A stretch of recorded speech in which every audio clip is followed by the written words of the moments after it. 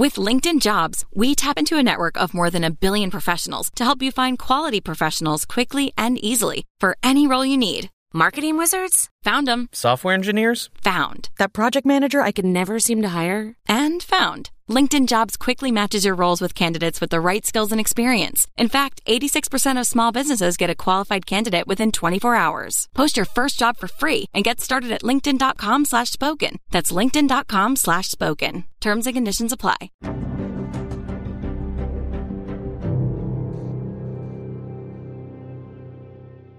Welcome back, Crimeaholics. It's your host, Holly. And for today, I am begging you just to bear with me as I sound a little bit different. I am fighting this nasty cough and cold, so forgive me for my voice sounding a little bit off today. I know I say it all the time, but today's episode is like one we have never covered on Crimeaholics.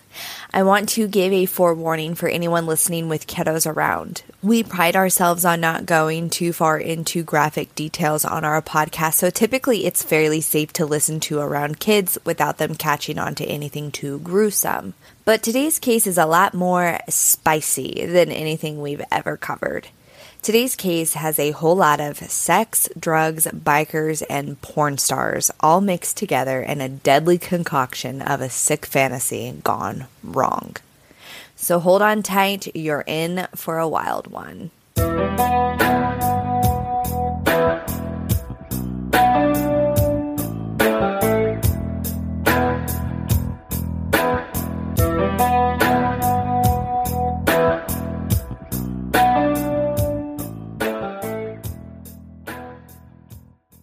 On May 16th, 2010, after not being able to get a hold of his cousin, Vincent Rella drives across town to the home of Dennis Abrahamson, who actually goes by the name of Scooter. So Scooter was a well-known, rough-around-the-edges biker dude.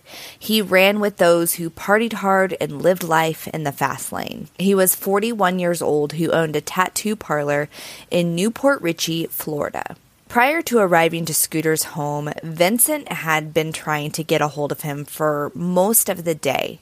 It was unlike Scooter to miss a call from his cousin Vincent, and in the off chance that he did miss his call, he would always make a point to call him back as soon as he could. So when hours had passed and not a single word from Scooter came through, Vincent knew in his gut something was off. So he pulls into his home and begins knocking on the door, which nobody answered, and it seemed as if nobody was home. He decided to check in the back to see if maybe Scooter was hanging out on his back patio in the hot tub. When he got back there, he found that the hot tub was turned on with the jets bubbling and the soft glow of lights through the water giving a romantic feel to the otherwise empty backyard. Vincent headed to the back door, which was unlocked, and let himself in. Walking into the living room, Vincent found his cousin face down, fully nude on a massage table. And for a split nanosecond, he thought he was asleep, until his mind caught up with what his eyes were seeing. And it was very apparent that Scooter had been brutally murdered. Vincent called 911 immediately, and it didn't take long for police to arrive on the scene and begin their investigation. They found that Scooter's head had been badly beaten in, causing his skull to cave in. He had also suffered several stab wounds to his back. Nearby, in a clothes hamper, investigators found what appeared to be the murder weapons. There was 2 knives that appeared to have dried blood on them, as well as a sledgehammer that had blood and hair stuck to it. This was clearly a very violent attack, and it set investigators on edge knowing that this person or persons responsible are out wandering around Florida. Investigators are also sent out to begin the process of trying to collect any evidence or to find possible potential witnesses. Not far from Scooter's home is a local 7-Eleven, and on their security footage, they find Scooter making a purchase around 2 a.m. and then leaving. What they also realize is that while Scooter was inside making a purchase, there happened to be 2 police officers within the 7-Eleven as well. They end up speaking with them and get their first break in the case. Scooter was not alone that night. After making his purchase at the 7-Eleven, he went out and got on his motorcycle. Beside him was another couple on their motorcycle, and the three of them rode off into the direction of Scooter's home. Before authorities could track down who these two individuals were, they were actually contacted by them first. They had heard about the police cars and all of the crime scene tape and crime scene technicians going in and out of the house from Scooter's neighbors. Detectives had them come in for an interview, which is where they had told the couple that Scooter had been found deceased. The couple told investigators that when they left his home in the early morning hours of May 16th, that he was very much alive. They had also told investigators that they had not been hanging out with Scooter alone. Apparently that night before taking the party to his house, they had all been hanging out at a local strip club called the Brass Flamingo. While at the club, Scooter received a text message from a woman saying, quote, "Hey, you up? I'm horny." Scooter and his friends left the club to head back to his house to continue partying. It was at this point that Scooter had pulled into the 7-Eleven to make the purchase before heading to his house. The couple stated that not long after arriving at his house, a skinny blonde arrived, and it was her who had sent that text message to Scooter.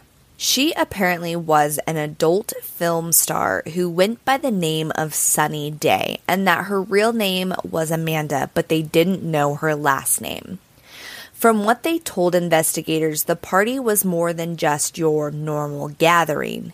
It turned into a steamy, hot sex party where they all were being intimate in the hot tub.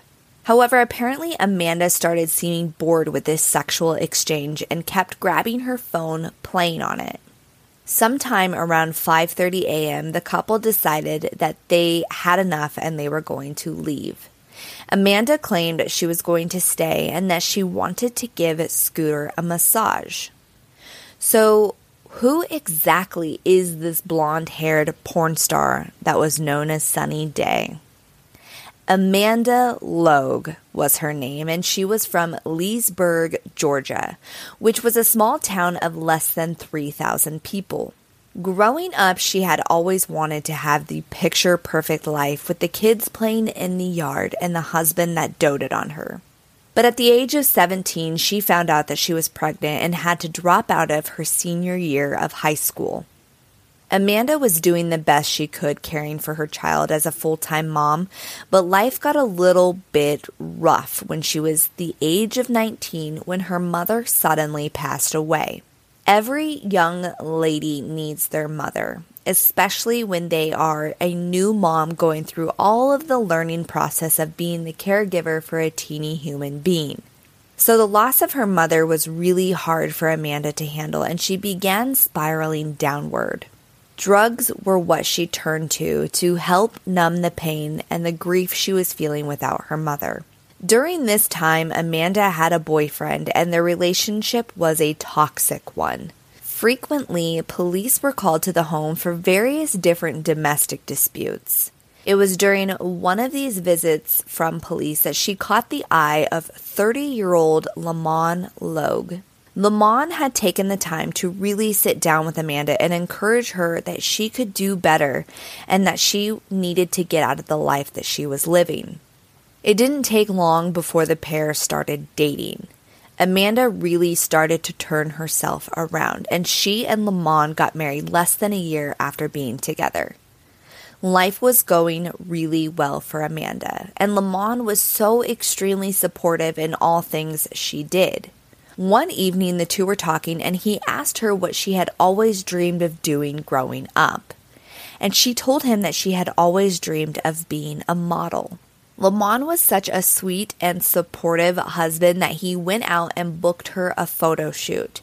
And to their surprise, her modeling career really took off just that easy.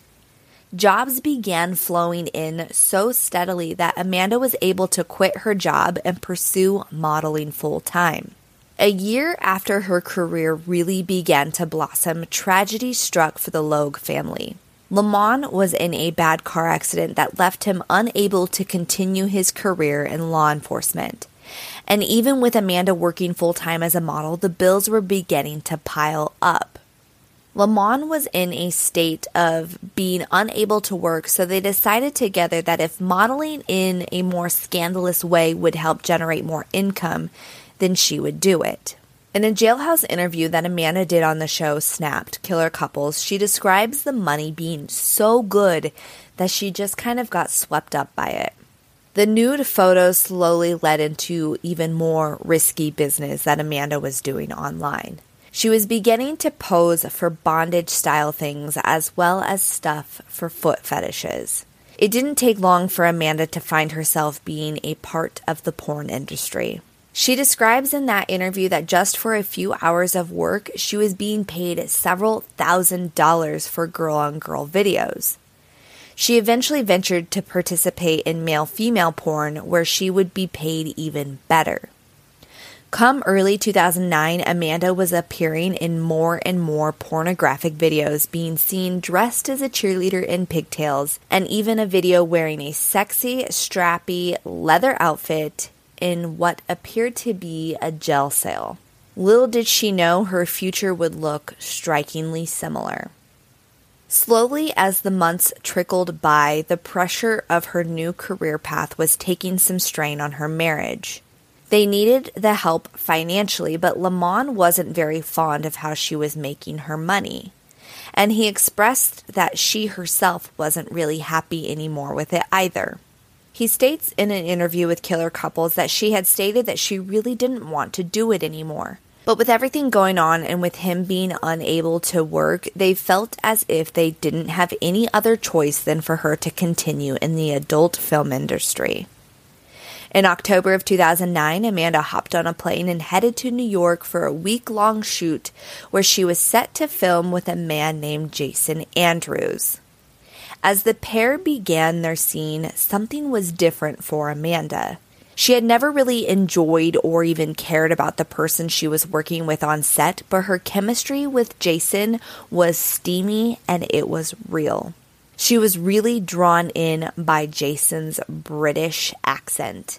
After their first scene together, the two were glued to the hip and even began an off-camera affair.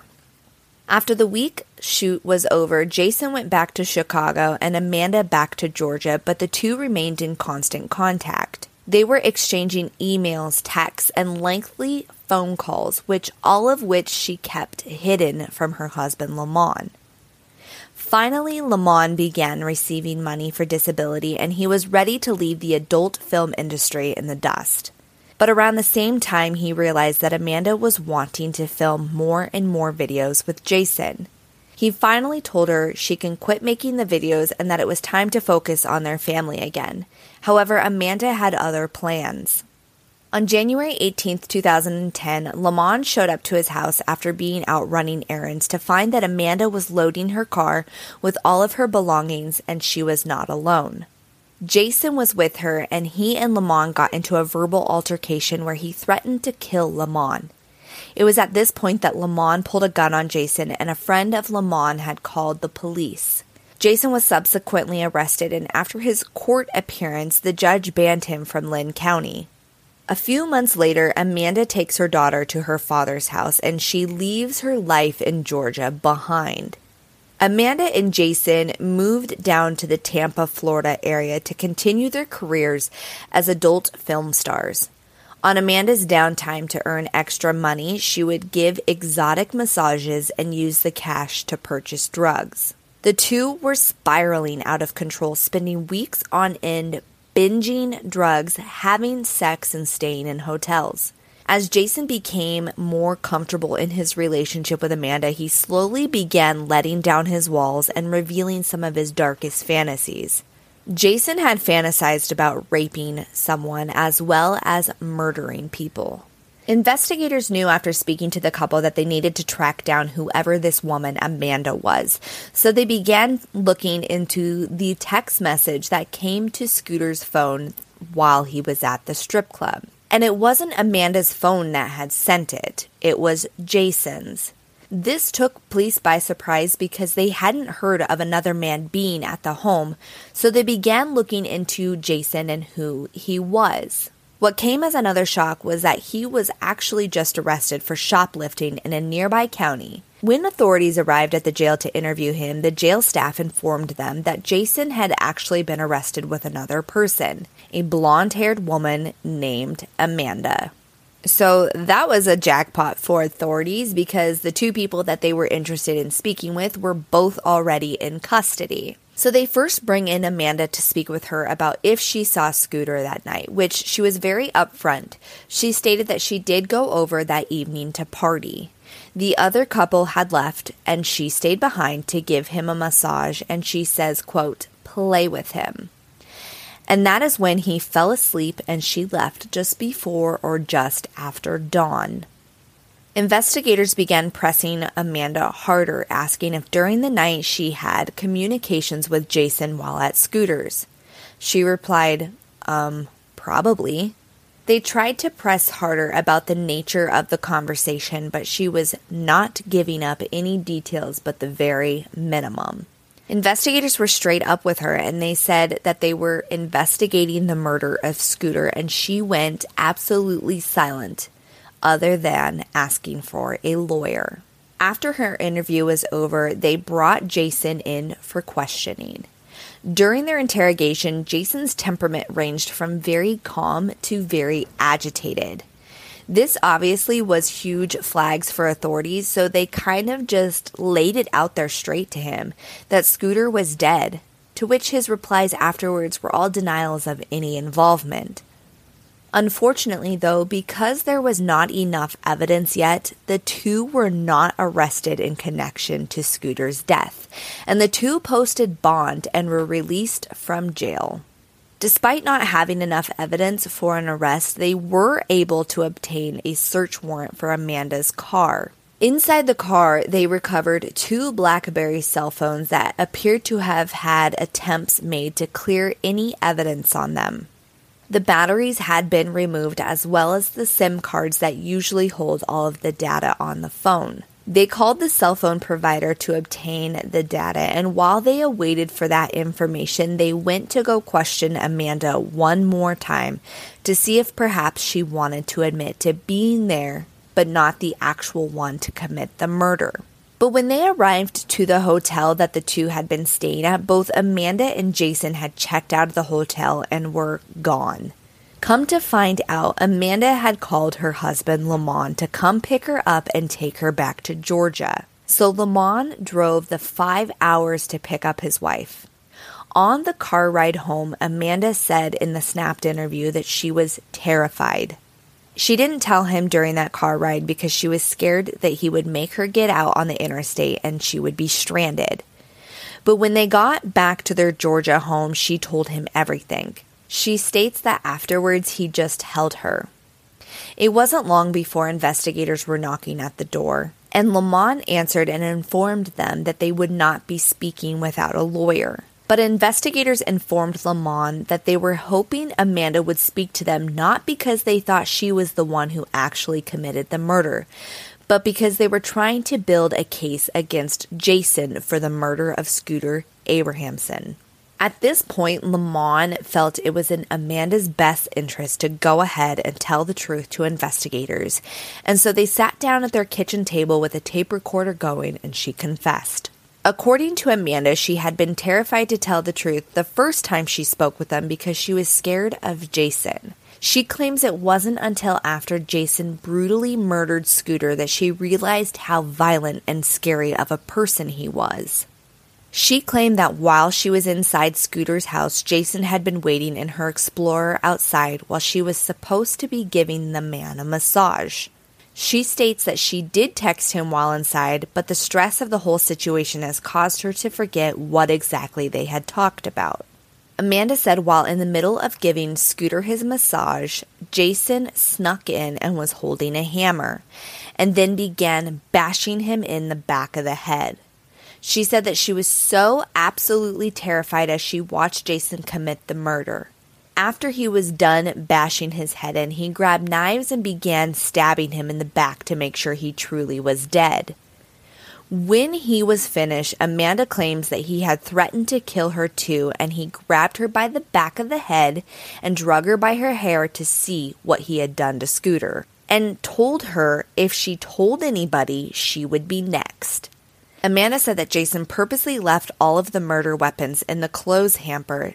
That way she would be blamed for his murder.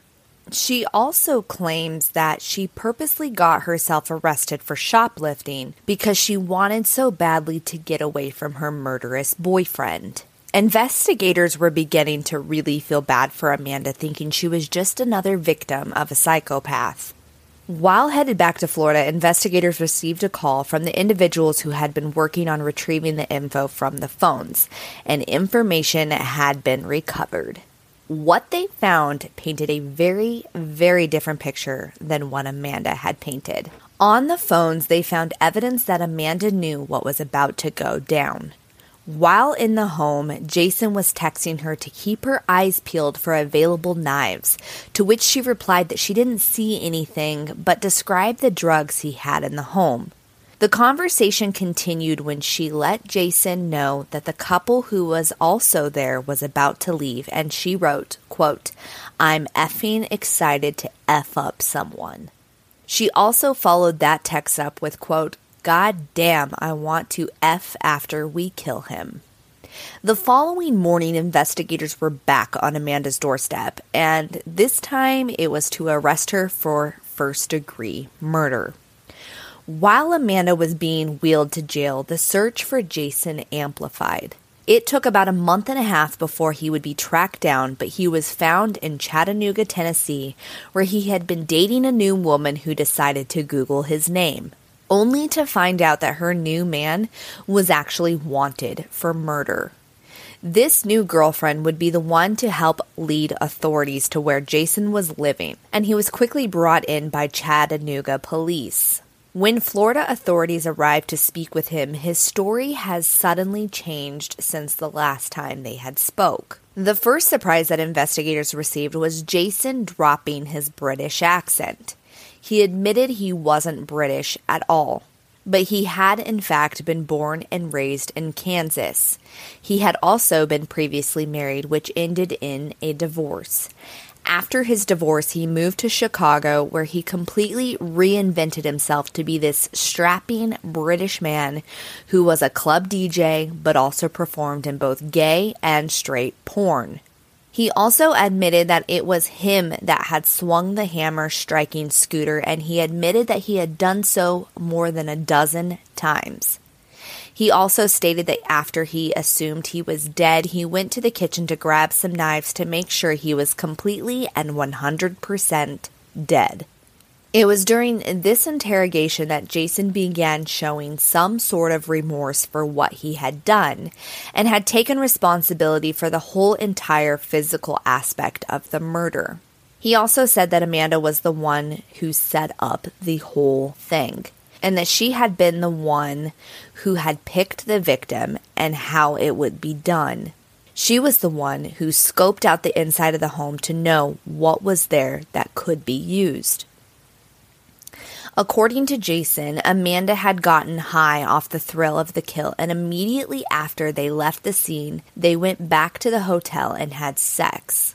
After the interrogation was over, Jason was extradited back to Florida. On July 16, 2010, both Amanda and Jason were indicted on first-degree murder, which is a capital offense in the state of Florida.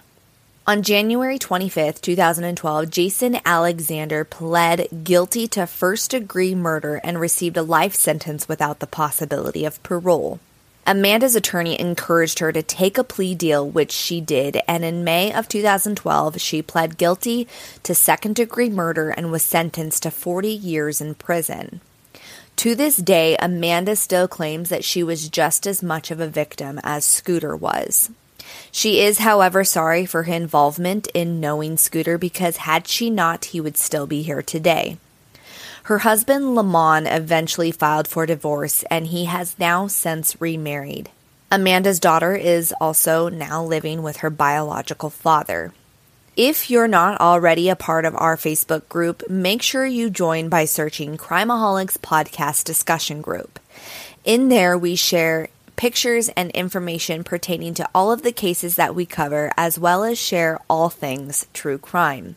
Be sure to also follow us on both Instagram and TikTok at crimeaholics.podcast.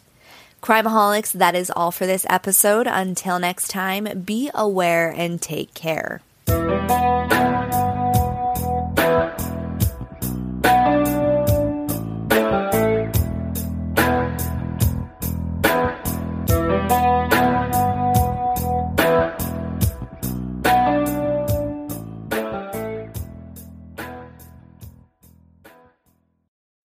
Nerds! Today's episode is sponsored by NerdWallet's Smart Money Podcast. Sometimes you need a change of pace. That includes your finances. Get smart with your budgeting with financial tips straight from the nerds. NerdWallet's trusted experts will set future you up for success by untangling today's web of financial misinformation. Learn about smart investing strategies, tax planning pointers, and travel tips to save on a fun family getaway. Maybe somewhere tropical? Spring ahead for smarter decisions in 2024. Follow NerdWallet's Smart Money Podcast on your favorite podcast app.